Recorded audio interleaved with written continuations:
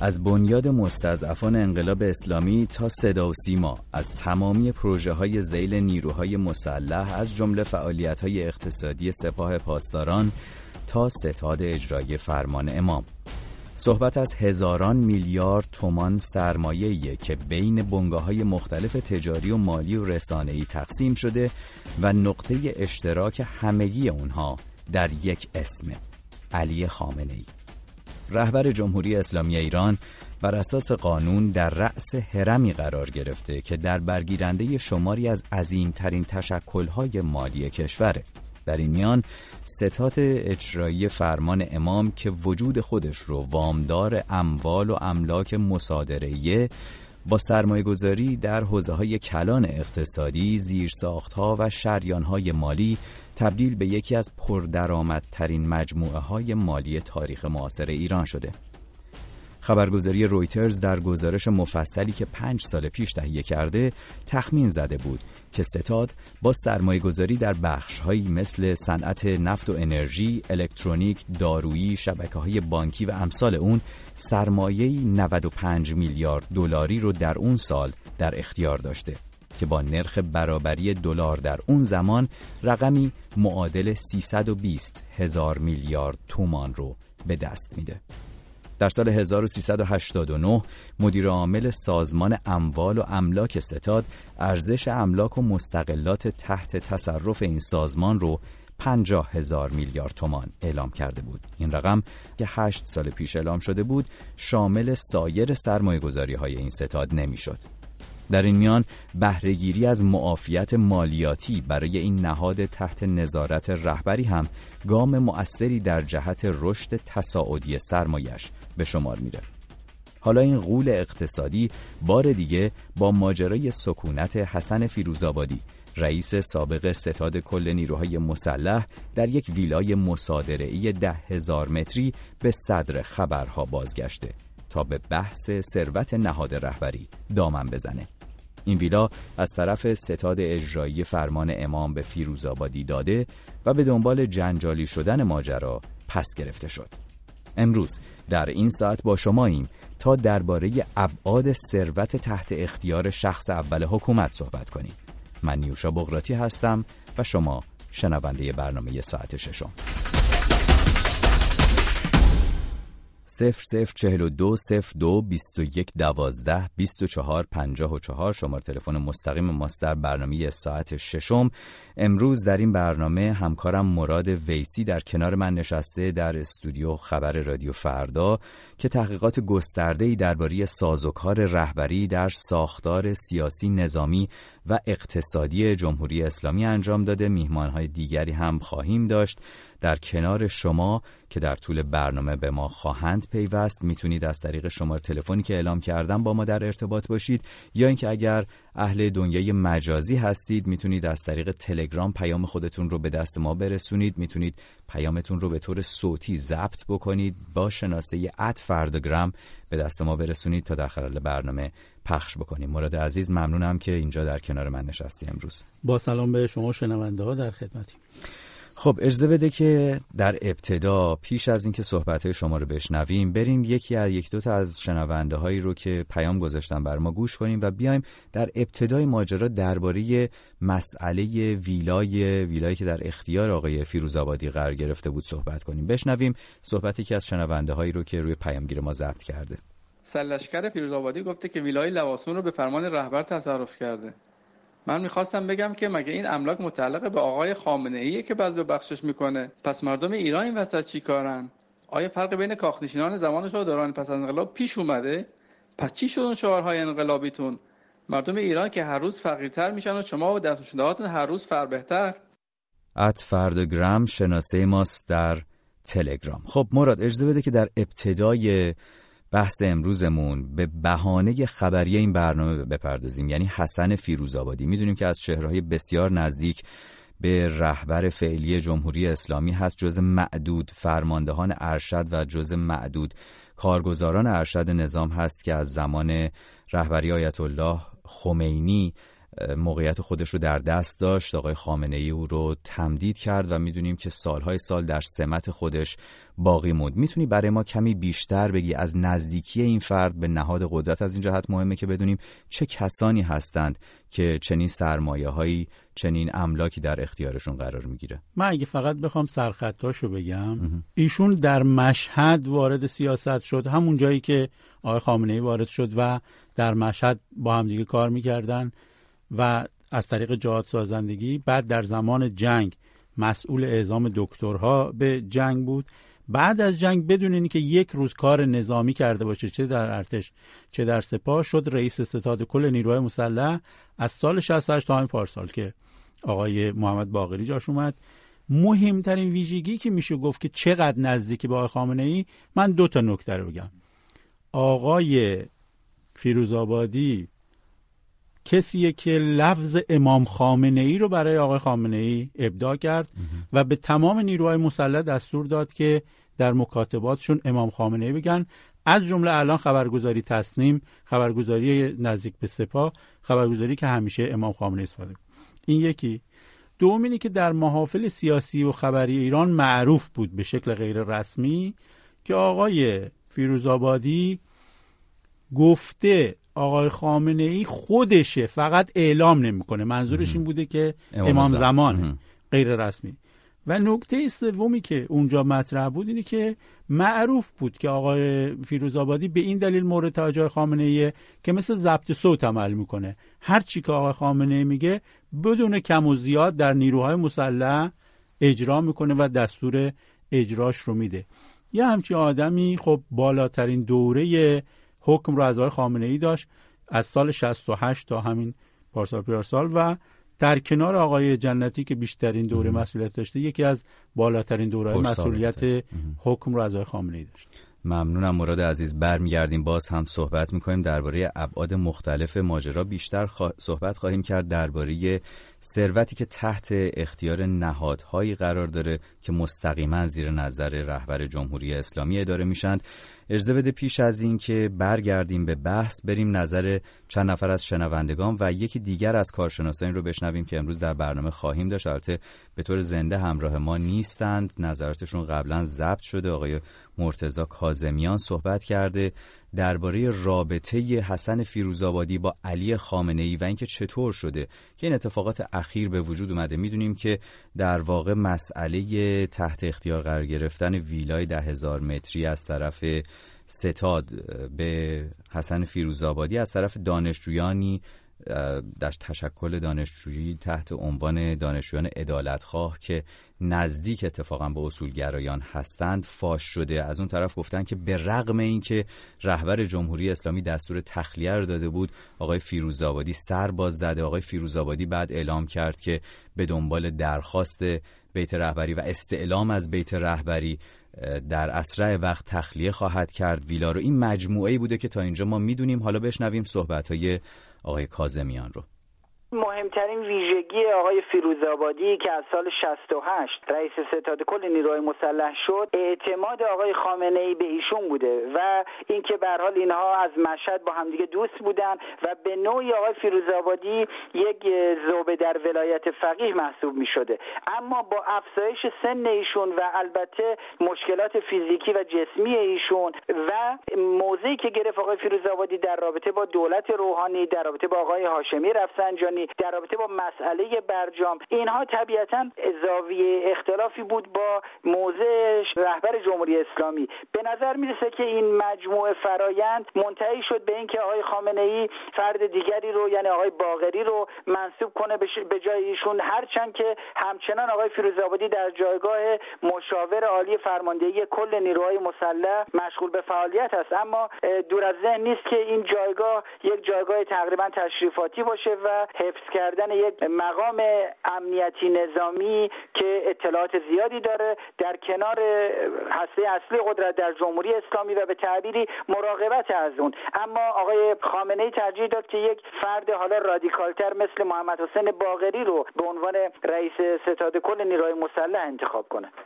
شماره ما هست 0042 02 21 12 24 54. صحبت می‌کنیم درباره ثروتی که تحت اختیار نهاد رهبری قرار داره و در ابتدای برنامه شنیدیم پروفایل کسی رو که این برنامه به بهانه خبری شدن ماجرای ویلای 10,000 متری او ساخته میشه، حسن فیروزآبادی، و پروفایل رابطش با رهبر جمهوری اسلامی، کسی که در رأس ستاد قرار گرفته. اجازه بدید بریم اولین شنونده رو روی خط داشته باشیم.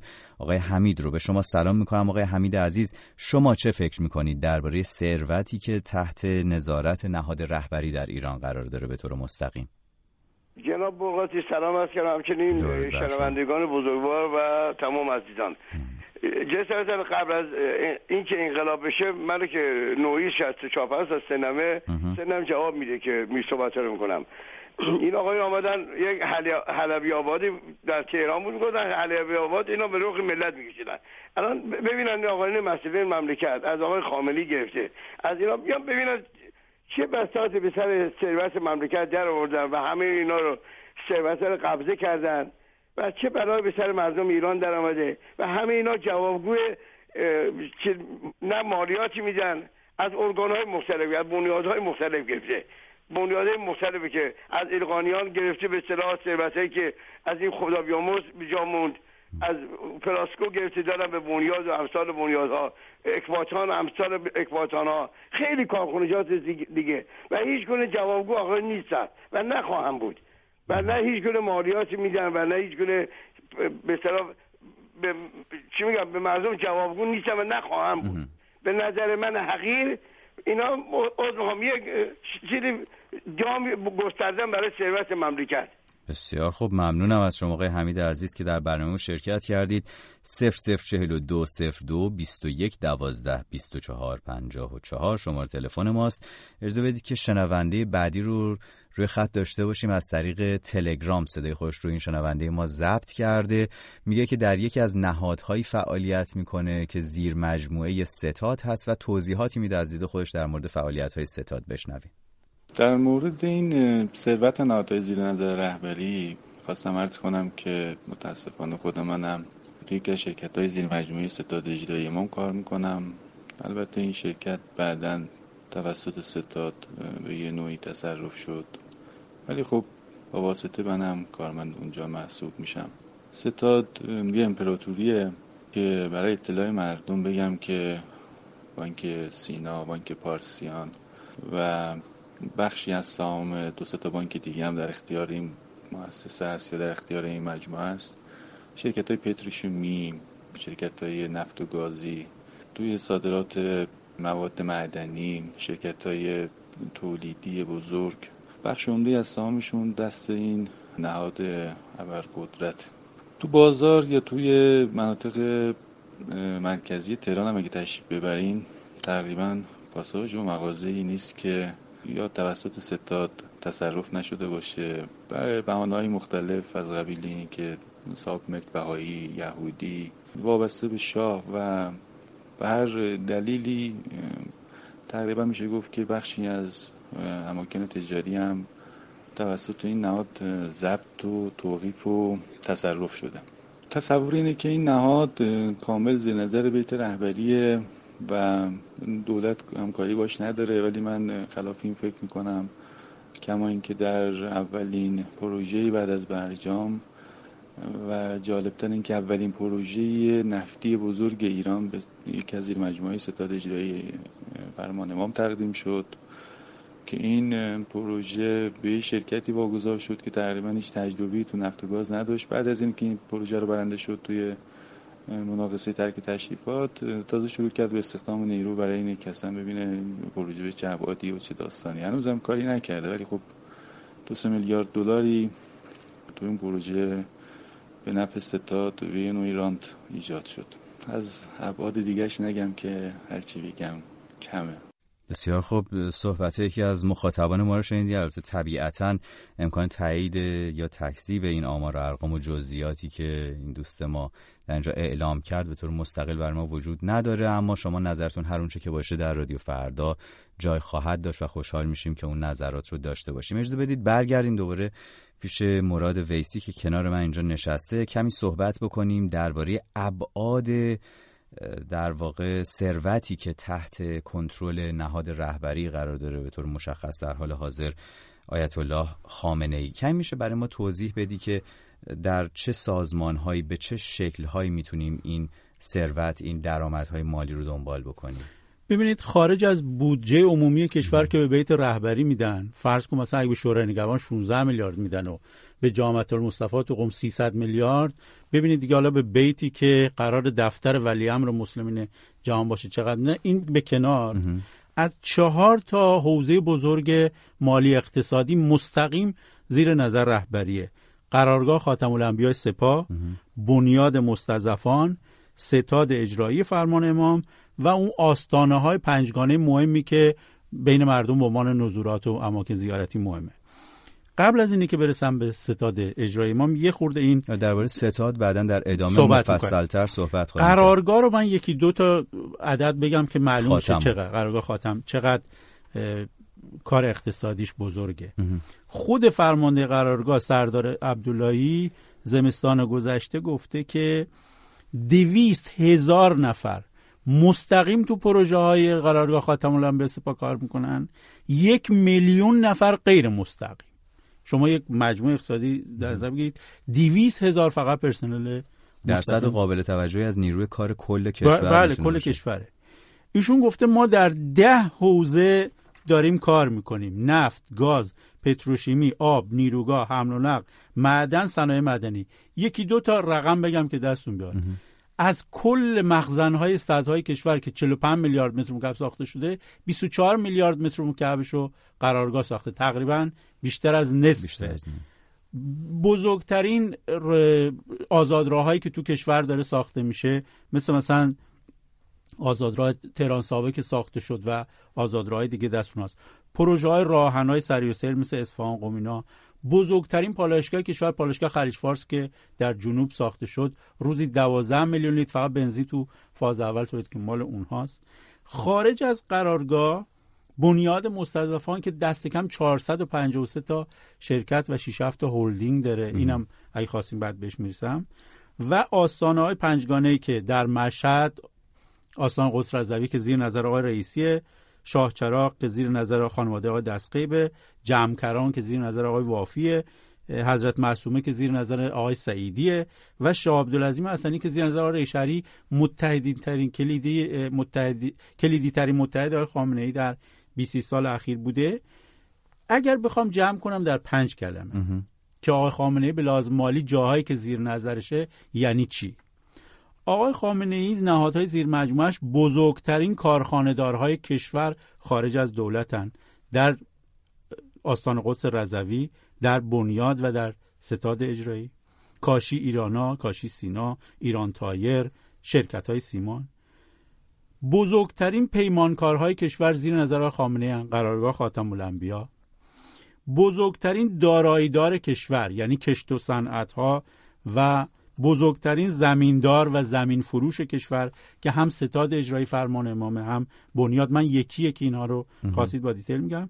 و بزرگترین بانکدار خارج از دولته، بزرگترین شرکت‌های کشتیرانی خارج از دولت زیر نظرشه. و این همه اینها در شرایطی که بسیاری از این نهادها با تفسیرهای مختلف خارج از نظارت دیوان محاسبات سازمان بازرسی هستند و باز با تفسیرهای مختلف از مالیات به انواع مختلف فرار میکنن. مثلا بنیاد، مثال میخوام بگم، خودشون استدلال میکنن ما مالیات میدیم. چجور مالیات میدن؟ مالیاتی رو که مال شرکتاشونه به دولت میدن، عین همونو دولت به اسم خرج برای جانبازان به بنیاد مستضعفان دوباره برمیگردونه. یا مثلا آقای رئیسی در مشهد گفته ما مالیات میدیم، یه جاهایش وقف مالیات نمیدیم، یه جاهایی میریم اینها رو در کارهای خیر خرج میکنیم. یعنی نمیگه که من مالیات میدم، میگه خودم میرم تشخیص میدم در کار خیر خرج کنم. اگه خواستید بعد حتما برمیگردیم بیشتر، مخصوصا در مورد ستاد که بیشتر صحبت خواهیم کرد. تا جایی که وقت اجازه بده درباره بنیاد مستضعفان هم سعی می‌کنیم صحبت بکنیم. حالا تا حدی درباره فعالیت‌های سپاه صحبت کردیم. اجازه بدید که بریم سراغ شنوندگان رادیو فردا و یک بار دیگه روی خط داشته باشیم. آقای ناصر رو داریم. روی خط ارتباطیمون. بعد از صحبت‌های آقای ناصر شماره تماس رو دوباره تکرار براتون خواهم کرد. به شما سلام می‌کنم آقای ناصر عزیز و نظر شما چی هست با توجه به توضیحاتی که تا اینجا داده شده درباره ثروت نهادهای تحت نظارت آیت الله خامنه‌ای؟ سلام میکنم به همه و روز همه به خیر باشه، مخصوصا آقای ویسی. خدمت شما باید عرض کنم که مسئله اینه، تمام نهادهای حکومتی جمهوری اسلامی اکنون آلوده فسادند. چه باید کرد؟ سوال اینه، ما ایرانی ها باید چه بکنیم؟ البته راه حل وجود داره. راه حل اینه، مثل کاری که این هفته انجام شد، آزادی رو باید به آزادی برسونیم. اتفاقی در افراد یک هنجاری شکسته شد و باعث شد زنان وارد ورزشگاه آزادی بشن و این نتیجه تلاش های یک بانوی بزرگ بود. ما باید رهبری و اقدام عملی جدیدی در زمینه مبارزه با فساد انجام بدیم. به نظر شما میتونه به نظر شما آقای ناصر عزیز اگر که کسانی بخوان در زمینه‌های کلان مالی اصلاحاتی انجام بدن، اهرمی وجود داره که بخوان این کار رو بکنن؟ نگاه کنید، بحث اهرم اینها به جدا رفته. باید انقلاب دیگه‌ای صورت بگیره. تا کی باید دنبال اصلاحات باشیم؟ بسیار خوب، ممنونم از شما آقای ناصر عزیز که روی خط ارتباطی رادیو فردا اومدید و نظر خودتون رو با ما در میون گذاشتید. اجازه بدید بریم به دنیای مجازی، از آقای انوش بشنویم که از شاهین شهر اصفهان با ما تماس گرفته، به طور مشخص درباره ستاد صحبت میکنه. ثروت نهاد رهبری و نهادهای تحت سلطه ایشون ثروت‌هایی هستند که در طی سالهای پس از انقلاب به این طرف به طرق مختلف از جمله مصادره، توقیف و تصرف عدوانی به تملک نهادها در اومده. من جمله من تو خود اصفهان میتونم مثال بزنم، املاک زیادی تحت تصرف بنیاد مستضعفان هست که هر چند وقت یه بار اینا رو به مزایده میذارن. اینها هیچ حساب کتاب روشنی نداره و هیچ نهادی جرأت نظارت و بازرسی از این نهادها و این املاک رو نداره و کاملا جزو ثروت شخصی خود خامنه‌ای حساب میشه. مثلا در اصفهان ما داریم اموال آقای همدانیان که ایشون پیش از انقلاب از سرمایه‌داران اصفهان بودن که زمین‌های آب و اجداد پدریشون در اصفهان به ایشون به ارث رسیده بود و ایشون به دلیل نداشتن ورثه پس از فوتشون همه اموال و املاکشون تحت تصرف نهادهای زیرمجموعه خامنه‌ای در اومد که حتی کارخونه‌ای که اینا در جاده اصفهان به شاهینشهر داشتن، مثلا یه نمونهش کارخونه نساجی همدانیان رو زمینش وقتی ارزش پیدا کرد تعطیل کردن و کارخونه رو تعطیل کردن و زمینش رو مثلا گذاشتن یه بخشی کردن تالا رو دادن به چند تا سپاهی تو شهر اصفهان و این زمینا و این املاک هم مثل این مملکت که مصادره در اختیار اینا قرار گرفته هستش و متاسفانه همه چیز این کشور رو به یغما برده. بسیار خوب، اونچه که میشنیدید صحبت‌های انوش بود که با ما حرف میزد درباره مسئله املاک مصادره‌ای توسط ستاد و همینطور بنیاد مستضعفان. شماره تلفن ما هست 0042 02 21 12 24 54. میتونید به طور مستقیم و زنده با ما صحبت بکنید با برنامه ساعت ششم رادیو فردا. در تلگرام هم با شناسه @فرداگرام میتونید با ما در ارتباط باشید. خب مراد، شنیدیم صحبت‌های انوش رو، اشاره کرد به بنیاد مستضعفان و فعالیت‌های اقتصادیش و مصادره‌هایی که انجام داده در اصفهان. به طور مشخص فکر می‌کنم بهانه خوبی باشه برای اینکه یکم بیشتر به طور خلاصه صحبت بکنیم درباره فعالیت‌های اقتصادی بنیاد مستضعفان.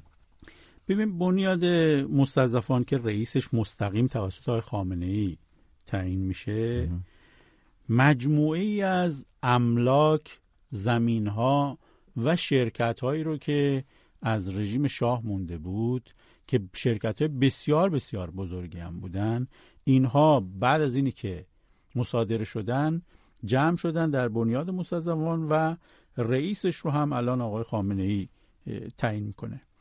نکته مهمی که در مورد بنیاد وجود داره مدل اداره کردن اقتصادی اونجاست که قبلا اعلام میشد هولوش 453 تا شرکت داره که ما میگیم 453 تا شرکت، شما حساب کن مثلا ایران تایر، کاشی ایرانا، یعنی شرکت هایی که بسیار بسیار بزرگن در حوزه خودشون در کشور. بعد اومدن این 453 تا شرکت رو برای که خیلی اقتصادی تر اداره بکنن چند تا هلدینگ تعریف کردن، یعنی شرکت مادر در حوزه هلدینگ صنایع تأسیس کردن، هلدینگ کشاورزی و دامپروری، هلدینگ مالی، حمل و نقل و بازرگانی. این شرکت ها رو بردن اونجا. این شرکت ها درآمدهایی که دارن هیچ وقت اعلام نشده که این درآمدها کجا میره. و جالب اینه که مثلا در مورد ایران تایر یه موقعی اعلام شده بود که این شرکت 6 برابر اون مقداری که درآمد 6 برابر درآمد داشته، ولی شرکتی بوده که اومده به عنوان شرکت زیانده اعلام شده. یک موقعی که من آمار این رو داشتم بررسی می‌کردم معلوم شد که این شرکت بیش از اون میزانی که زیان براش اعلام شده درآمد داشته، ولی معلوم نشده که این درآمدش کجا رفته، چون هیچ بازرسی و نظارتی روش نیست. بنیادم مثل بقیه نهادهایی که زیر نظر رهبریه، سازمان بازرسی کل کشور بدون اذن رهبر حق بازرسی از اونا نداره. در خود رهبری یک معاونت نظارت و بازرسی وجود داره که آقای محمد جواد ایرانی وزیر اقتصاد دهه 60 الان اونجاست که قبلا رئیس همین ستاد اجرایی فرمان امام هم بوده. اون آقا مسئول نظارت ارزیابی، یعنی نظارت و بازرسی از چرا سود میده، پولش کجاست، درآمدش کجاست، بر عهده افراد و نهادی هست که به طور مستقیم برای شخص رهبر وزیر مجموعه عنوان رسمی داره آقای محمد جواد ایرانی، معاون نظارت و بازرسی دفتر آقای خامنه‌ای. مدلی که بعد اومدن در بنیاد اجرا کردن در دوره ریاست آقای محمد فروزنده که خیلی نزدیک با خامنه‌ای بود، یک مدل هولدینگی که اجرا کردن با این شرکت زیر مجموعه، همین رو آوردن الان در ستاد اجرایی فرمان امام اجرا کردن. چرا؟ کسی که الان رئیس ستاد اجرایی فرمان امامه که ما راجبش صحبت کردیم آقای محمد مخبر دسفولی، معاون حمل و نقل بنیاد بوده تو همین سیستمی که من دارم عرض می‌کنم، معاون حمل و نقل بنیاد مستضعفان. همین مدل رو در بنیاد اجرا کردن. هنوز که هنوز خود آقای مخبر با وجودی که رئیس بخش اقتصادی بیت آقای خامنه‌ای یعنی ستاد اجرایی فرمان امامه، همزمان رئیس هیئت مدیره بانک سینا یعنی هلدینگ مالی بنیاد جانبازان و مستضعفان هم هست. این ساختار از اونجا اومده بعد رفته تو بیت رهبر. ممنونم از تو مراد. برمیگردیم صحبت میکنیم، میرسیم به شاخه و بازوی اصلی مالی رهبر جمهوری اسلامی که ستاد اجرایی فرمان امام هست. پیش از اون باز هم بریم نظر 2-3 نفر از شنوندگان رادیو فردا رو بپرسیم و بعدش برگردیم بحث رو ادامه بدیم. آقای سپند روی خط ارتباطی ماست. به شما سلام میکنم آقای سپند عزیز و نظر شما رو بشنویم درباره بحث امروزمون. سلام میشای عزیز و سلام به تمام شنوندگان خوب برنامه خوب رادیو فردا. درود بر شما. ببینید بحث ما این هستش که همچین ارقامی وجود داره، ولی بدتر از اینه که اصلا شفاف سازی هیچ وقت نبوده. هیچ وقت هیچ کس نمیدونه اصلا رقم‌های اصلی چقدره، چه پول‌هایی جابجا میشه، چه ثروتی هست، کجا چقدر هست. اینها انقدر بزرگن که تو هیچ ماشین حساب جا نمیگیرن این ارقام. آدم میمونه اصلا بعد به کجا میره چی میشه. من یه نمونه کوچیک فقط میخوام بگم که اصلا شاید به نظر نیاد. توی دمشق توی سوریه نماینده آقای خمینی قدرتی داشت برای خودش و ایشون بسیار بسیار متمول بود از نظر ثروتی که به دست می‌آمد در اونجا و تزریق میشد به ایران. بعد از آقای خمینی وقتی آقای خامنه‌ای اومد این روند ادامه داشت تا 1-2 سال بعدش آقای خامنه‌ای احساس خطر کرد از اونجا و بلا فاصله ایشون رو عوض کرد و به طور بسیار بسیار عجیب این اتفاق افتاد. یعنی ایشون می‌خواست واسه عمل جراحی بره، ازش امضا گرفتن برای رضایت عمل، در حالی که با اون امضا در اصل امضا گرفته بودن که تمام حساب بانکیشو بتونن جابجا کنن و بعد همه اختیارات گرفتن. این چیزی که همین چند روز پیش بحث آقای فیروز آبادی که بود وقتی احساس خطر میشه بلافاصله حالا یا میگیرند یا از جایی به جایی میبرند، کاری میکنن. ارقام اینقدر زیاده که اصلا نمیشه تصور کرد. حالا 2 ویله اصلا رقمی نیست در مقابل آن ثروت‌های افسانه‌ای که جابجا میشه. شما یه اتومبیل بخواید از مثلا ایران خودرو بخرید، یه سهمی به طوری که خودتون متوجه نمیشید از این پول شما میره واسه دفتر آقای خامنه‌ای. این سیستمی است که وجود، ولی هیچ شفاف‌سازی نیست. هیچ کسی نمی‌دونه چه ثروتی و چه واقعا مبلغ هنگفتی داره جابجا میشه، کجا میاد به کجا میره، نه مبدأش معلومه نه مقصدش معلومه و همه وقت بعد همه در گرفتاری بسیار بزرگ مالی دارن به سر. ممنونم از شما آقای سپند عزیز، متشکرم که همراهی کردید ما رو. شماره تلفن 0042 02 21 12 24 54 و شناسه ما در تلگرام @فردگرام. میتونید از طریق فیسبوک هم صدای ما رو به طور زنده گوش کنید. اجازه بدید باز هم سری بزنیم به تلگرام و نظر یکی از شنوندگانمون رو درباره بحث امروزمون بشنویم. سلام، من از مشهد باهاتون صحبت میکنم. واقعیت اینه که یک فردی که خودشو مقدس میدونه، اهل تقدس میدونه و واقعا اینقدر این قضیه بهش گفته شده و خودش تأکید کرده و یک عده‌ای دنبالش بودن که اینو بهش ثابت کنن، در حقیقت این آدم خودش باورش شده که یک انسان مقدسه. ببینید، اول میگن خدا، بعد صحبت پیغمبر اسلامو میکنن، بعد صحبت امام زمانو میکنن، بعد میگن خب اون که الان نیست نایبش کیه؟ نایبش ولی فقیه. ولی فقیه کیه؟ آقای خامنه‌ای متاسفانه یک فردیه که دستخوش قدرت شده در ایران، ثروت بادآورده و بسیار کلان این مملکت داره که متاسفانه دست ایشون افتاده. نهادهای قدرتمند نظامی در دست ایشونه. یک عده هستن دارن از قبل ایشون درآمد کسب میکنن، ثروت اندوزی میکنن. من میخوام از همینجا به آقای خامنه‌ای بگم فساد، فقر، اعتیاد، فحشا، تمام اینها به واسطه عدم مدیریت و عدم سواد کافی این فرد. ایشون یک ثروت کلانی رو بلوکه کرده توی دست خودش به نام خدا. این یک فاجعه انسانیه، این یک غم بزرگه. متاسفانه از این بذل و بخشش ها بسیار بسیار توی سیستم جمهوری اسلامی زیاد داریم. این یک نمونه خیلی کوچیکی آقای فیروزآبادی بعد از سالها متاسفانه، حالا یا خوشبختانه صداش در اومد، حالا جای تاسفش برای ایشونه. ایشون هم اومد از خودش دفاع کرد، گفت این چنین شده و آنچنان شده. از این ثروت ها بسیار زیاده توی مملکت. بسیار بسیار بسیار جاهای دیگر دنیا هستن که دارن سرمایه گذاری میکنن و ما و شما و هیچ کس راجع بهش هیچ چیز نمیدونه و فقط تاریخ و زمان این افراد رو قضاوت خواهد کرد. و امیدوارم که برای این مملکت، برای این سرزمین، برای من ایرانی یک اتفاقی بیفته که روزها و روزگار بسیار سخت شده. بسیار خوب، این هم نظری که از دوستانمون بود. یکی از مخاطبان رادیو فردا @فرداگرام آدرس ماست و شناسه ماست در تلگرام. پیش از این که بریم سراغ ستاد، اجازه بدید که همینجا که صحبت از در واقع به شکلی میشه گفت تعبیر این صحبت‌هایی که دوستمون با اون در میون می‌گذاشت، رانت‌های مالی که وجود داره در ایران، در صحبت‌هایی که پیشتر با آقای مرتضی کاظمیان تحلیلگر اقتصادی هم داشتیم بهش اشاره شده. همینجا این صحبت‌ها رو هم بشنویم تا برگردیم پیش همکارم مراد ویسی و درباره ستاد صحبت کنیم. با توجه به اینکه با یک رژیم اقتدارگرای رانتی طرف هستیم، این قابل پیش بینی هستش که رانت‌ها و امکاناتی که در اختیار حکومت قرار داره به میزانی که افراد سرسپردگی و همدلی و همراهی بیشتری دارن با رأس هرم نظام سیاسی، طبیعتاً در اختیار اونها قرار بگیره و به این معنا ویلای آقای فیروزآبادی تنها مورد نیست. و البته این توضیح ایشون که این خونه یک خونه قدیمی بوده و 4 اتاق داشته، من بعید میدونم قانع کنه افکار عمومی رو. قطعا یک چنین مقام ارشد نظامی این خونه رو بازسازی کرده و قابل پیش بینی هست که مجموعه هزینه کرد و ریخت و پاشی که صورت گرفته در این ویلا و بازسازی اون از همین زاویه که خود آقای فیروزآبادی اتفاقا تاکید کرده، یعنی یک دفتر فوق سری، طبیعتا هزینه‌های این بازسازی و اصلاح ساختمان توسط حکومت تامین شده. این شاید ما رو برگردونه برگردونه به همون نقطه مبنایی تر، یعنی اینکه متاسفانه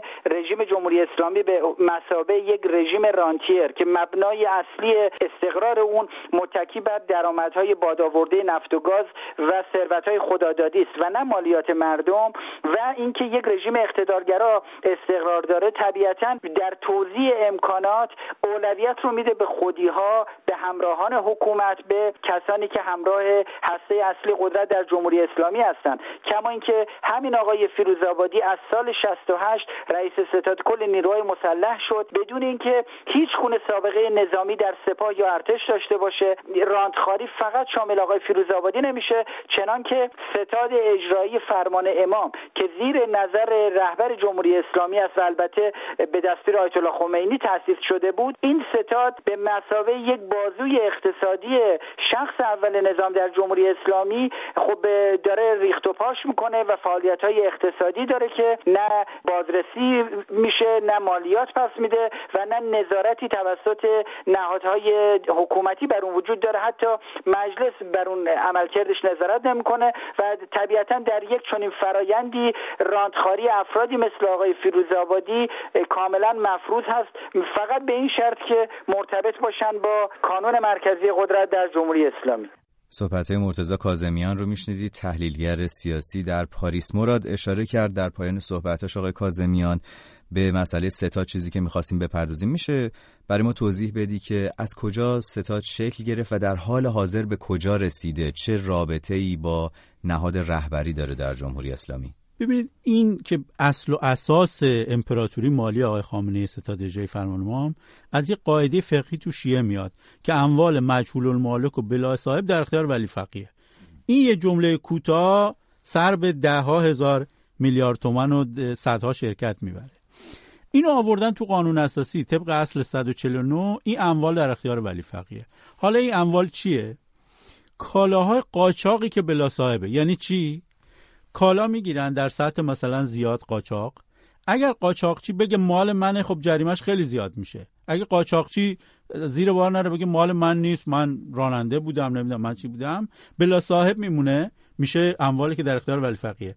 و من شنیدم که در بعضی از جاها، چه در گلوگاهایی که قاچاق میگیرن، چه در جاهایی که در گمرکات همچین قاچاقیه، حتی تشویق میکنن افراد رو که شما بگید مال ما نیست، جرمتون ثبت‌تر بشه، سریع بیاد بره توی اموال مجهول بلا صاحب.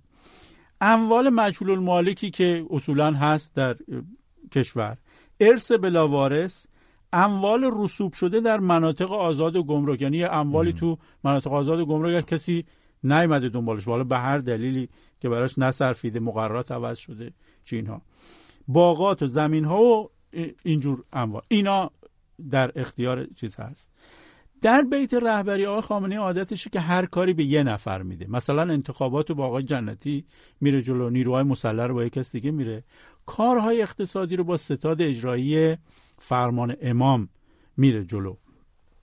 این ستاد سال 68 به دستور آیت الله خمینی درست شده. اول آقای عسکرولادی و کروبی و حسن ثانوی مسئولش بودن. از سال 73 محمد شریعت مداری شد مسئولش، یکی از اقتصادی ترین آدم‌های دوربر آقای خامنه‌ای که الان وزیر صنعت آقای روحانیه. سال 76 محمد جواد ایروانی شد مسئولش که الان معاون نظارت و بازرسی بیت رهبریه. و از سال 86 آقای محمد مخبر دسفولی که گفتم از بنیاد بود و از بنیاد می اومد. آخرین نکته که تو این قسمت میتونم بگم اینی که در درون خود ستاد هم یک ساختاری تعریف شده، یه بخشی درآمد ایجاد میکنه، یه بخشی میره هزینه میکنه. بعد از آقای مخبر یک گروه اقتصادی و سرمایه گذاری تدبیر هست که دست کم توی 49 تا شرکت بزرگ که من یکی یکی خواهم گفت خیلیاشو رفتن سرمایه گذاری کردن.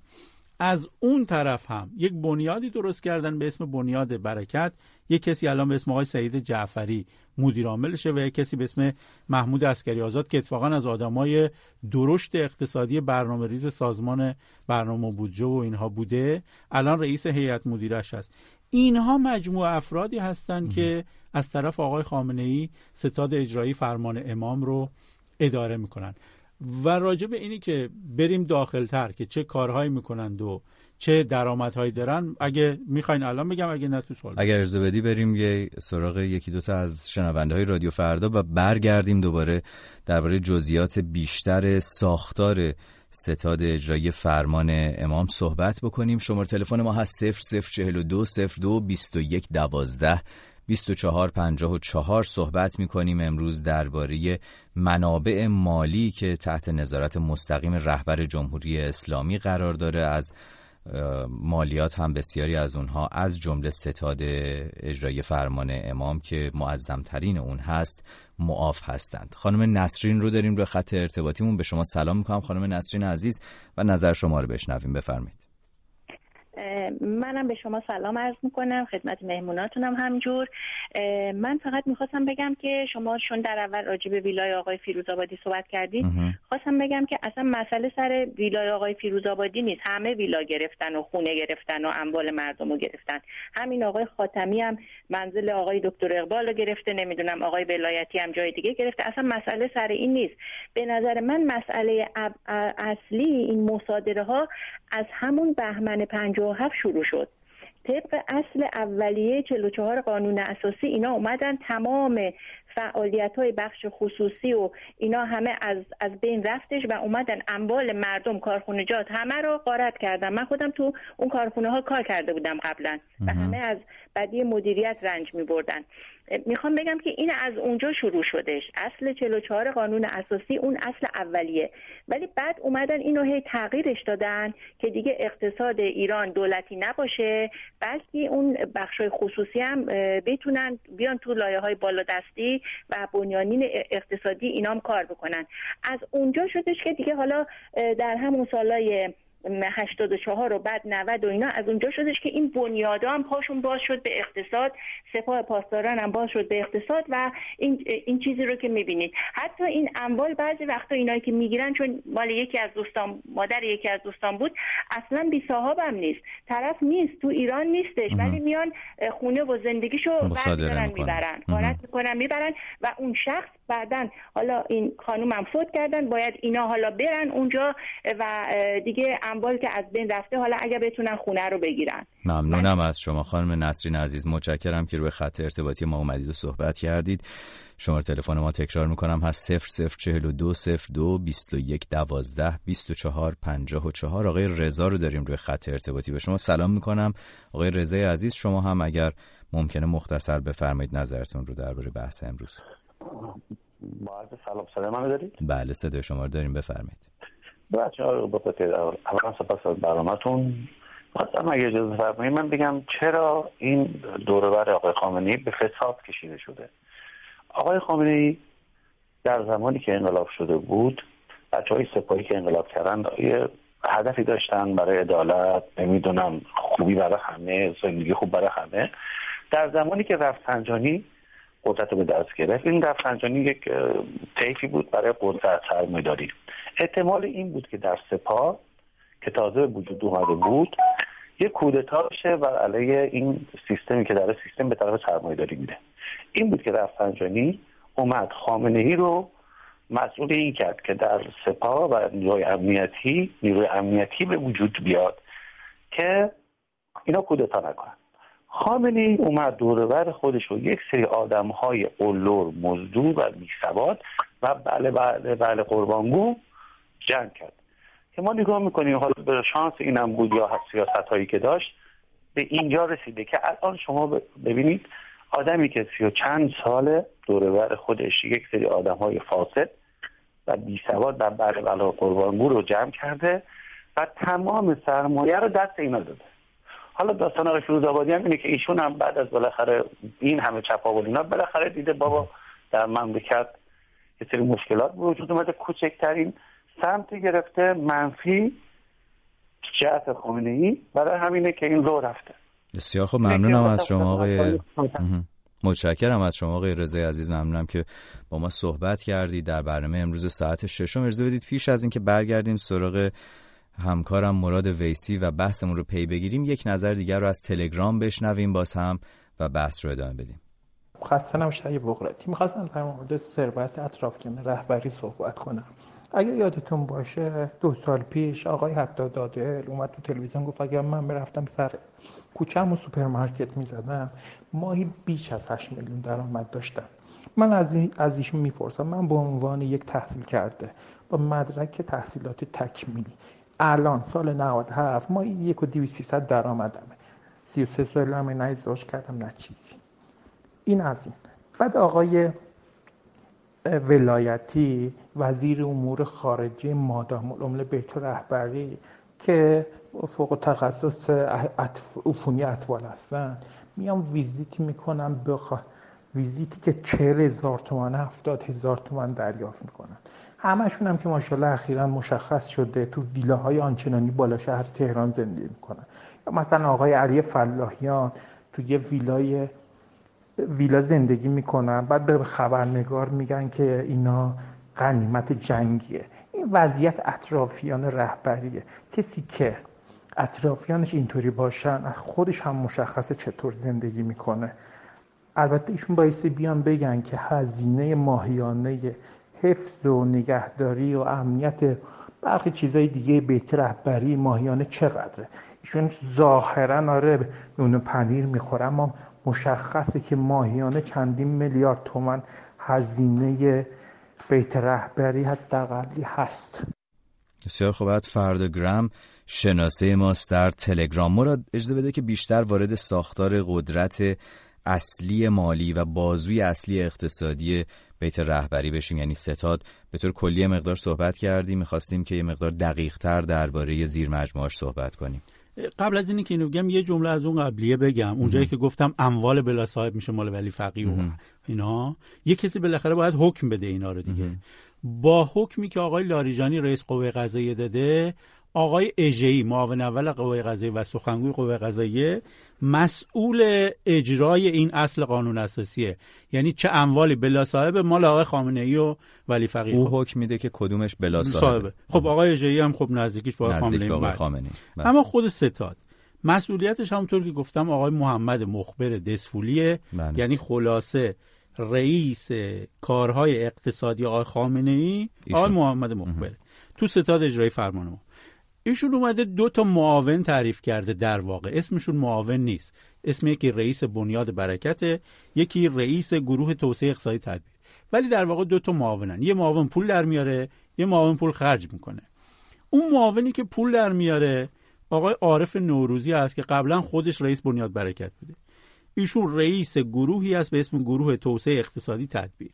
این گروه یه هلدینگ بزرگه، 59 تا شرکت ذیل 8 تا هلدینگ زیر نظرشه. این گروه اقتصادی تدبیر چه حوزه‌های پول سازی میکنن؟ حوزه‌های نفت، حفاری، پتروشیمی، برق، بورس، پالایشگاه، لیزینگ و شرکت‌های دارویی. این خلاصه اون چیزاشه. کجاها میرن خرج میکنن؟ تعریفی که خودشون کردن، بنیاد برکت درست کردن سال 86، 2 ماه بعد از اینی که آقای مخبر اومد توی ستاد فرمان اجرایی. گفتن ما میریم روستاها و مناطق فقیر، اونجا میریم مدرسه درست میکنیم، مسجد درست میکنیم، راه درست میکنیم، آب میکشیم برای روستایی‌ها، خونه درست میکنیم برای روستایی‌ها، برق براشون میکشیم و کارهای مخابراتی، کارهای روستایی و مناطق محروم که در واقع نوعی اعتبار ایجاد میکنه برای بیت رهبری که آقا رهبری به فکر فقیرترین بخش مردم است، در حالی که اون کارهای اقتصادی گنده رو دولت باید بره انجام بده.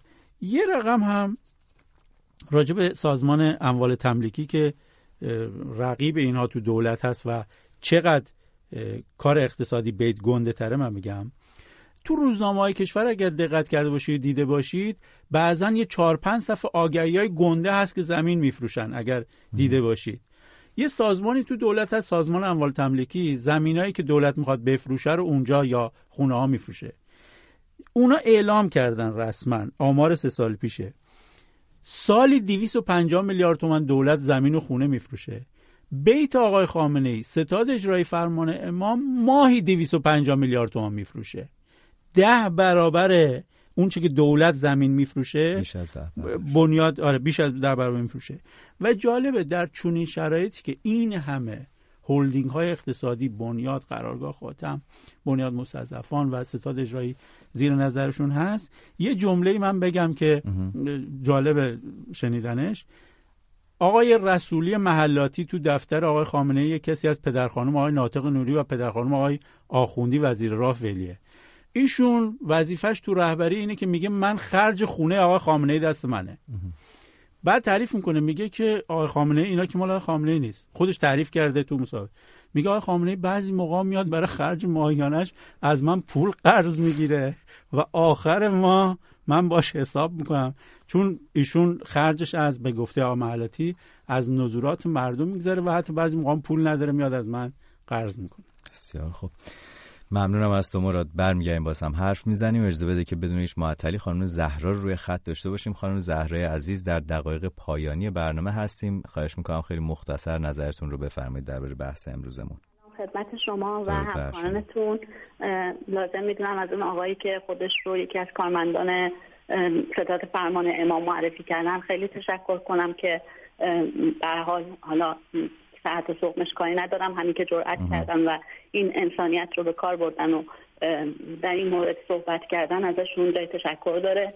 من با توجه به تجربه‌ای که در مورد اصل 49 قانون اساسی دارم میخوام بگم که هیچ فرقی نداره اینجا به جای املاک فقط برای جلب توجه مردم هست و انشاءالله که مردم بیدار میشن و روز به روز در این زمینه هدفمند بودن تأسیس دادگاه‌های ویژه براشون کاملا مشخص میشه که صرفا در جهت تپاول اموال ملت و دزدیدن هست. به عنوان کسی که از نظر اموال از نظر شغلی قربانی دستگاه قضایی هستم و خودم وظیفه میدونستم که اینو به شما بگم. ممنونم از شما خانم زهرای عزیز، متشکرم که با ما ارتباط برقرار کردید و این صحبت‌ها رو با ما و شنوندگانمون در میون گذاشتید. آقای آرمان رو هم خیلی کوتاه روی خط بیاریم. آقای آرمان، میدونم مدت زیادی روی خط بودید ولی چند ثانیه‌ای بیشتر واقعا وقت نداریم. بفرمایید. الو، بفرمایید آقای آرمان عزیز، وقتمون بسیار کوتاه هست، هلوش 30 ثانیه متاسفانه. من خیلی مختصر میگم. می‌خواستم ببینم شما بالاخره مطلع هستید. مشکلات ایران زیاده، مشکلات اقتصادی، فرهنگی، اجتماعی خیلی زیاده. من میخوام به مواردین داخلی و خارجی بگم که باید به این برسونن که نمیتونن به صورت کلی انتقاد بکنن. باید به یه موضوع برسن، تو عرصه فرهنگ، اقتصاد، هر چیزی یه موضوع رو بگیرن تا آخر برسن. به خانم مسیح علی‌نژاد یه موضوع شما الان دارید بسیار ممنونم از شما آقای آرمان عزیز. الان بحث حجاب و اینا رو نمی‌کنیم، درباره اموال تحت نظارت نهاد رهبری صحبت می‌کنیم. به هر حال از شما ممنونم که در برنامه ما شرکت کردید. خب مراد، در دقایق پایانی یا شاید بگم دقیقه پایانی هستیم، 60 ثانیه بیشتر وقت نداریم. اگر بخواید در پایان ماجرا بگی که تا چه حد شخص رهبری خودش روی این اموال و ثروت‌ها گذشته از این که تحت نظارتش هست، چقدر واقعا اونجوری که خیلی از افراد میگن دست میاندازه یا برای به شخص مصرف میکنه، چه توضیح دارید؟ دو جمله کوتاه بگم. نظارت مستقیم داره برخلاف آیت الله خمینی رو تمام فعالیت اقتصادی و نظامی و قضایی و رسانه‌ای که زیر نظرشه، تمام نهادها، ولی خودش به لحاظ شخصی نوعی زهد از خودش نشون میده که بین طرفداراش بتونه محبوبیت ایجاد کنه. مثلا میگه من خیلی زندگی شخصیم زندگی با رفاهی نیست. البته نیازم نداره. کسی که همه چیز براش فراهمه، موقعی که خودش رو زاهد نشون میده تو زندگی شخصی، اتفاقا بین طرفدارا و کسایی که بهش اعتقاد دارن نوعی زهد فروشی به نظر میاد که براش هست. به نظر نمیاد که در مسئله شخصی خیلی بخواد حالا مورد نیازش باشه. همه چی داره. ممنونم از تو مراد عزیز. مراد ویسی، همکارم در رادیو فردا، که درباره سازوکار رهبری در ساختارهای مختلف قدرت جمهوری اسلامی تحقیقات انجام داده. از شما تشکر میکنم شنوندگانی که امروز همراهی کردید ما رو در برنامه ساعت ششم رادیو فردا. @فرداگرام شناسه ما هست. در تلگرام همچنان میتونید پیام‌های خودتون رو از طریق اون به دست ما برسونید و شماره تلفن پیامگیر ما هست 0042 02 21 12 21 12. صداهایی که پخش نشدن در این برنامه، اگر برای ما پیام گذاشتید و پخش نشده، همچنان گوش کنید رادیو فردا رو، در بخشای دیگر همکارانمون رو برای شما پخش خواهند کرد. من نیوشا بغراتی هستم و از شما تشکر میکنم که عصر جمعه خودتون رو با من گذروندید.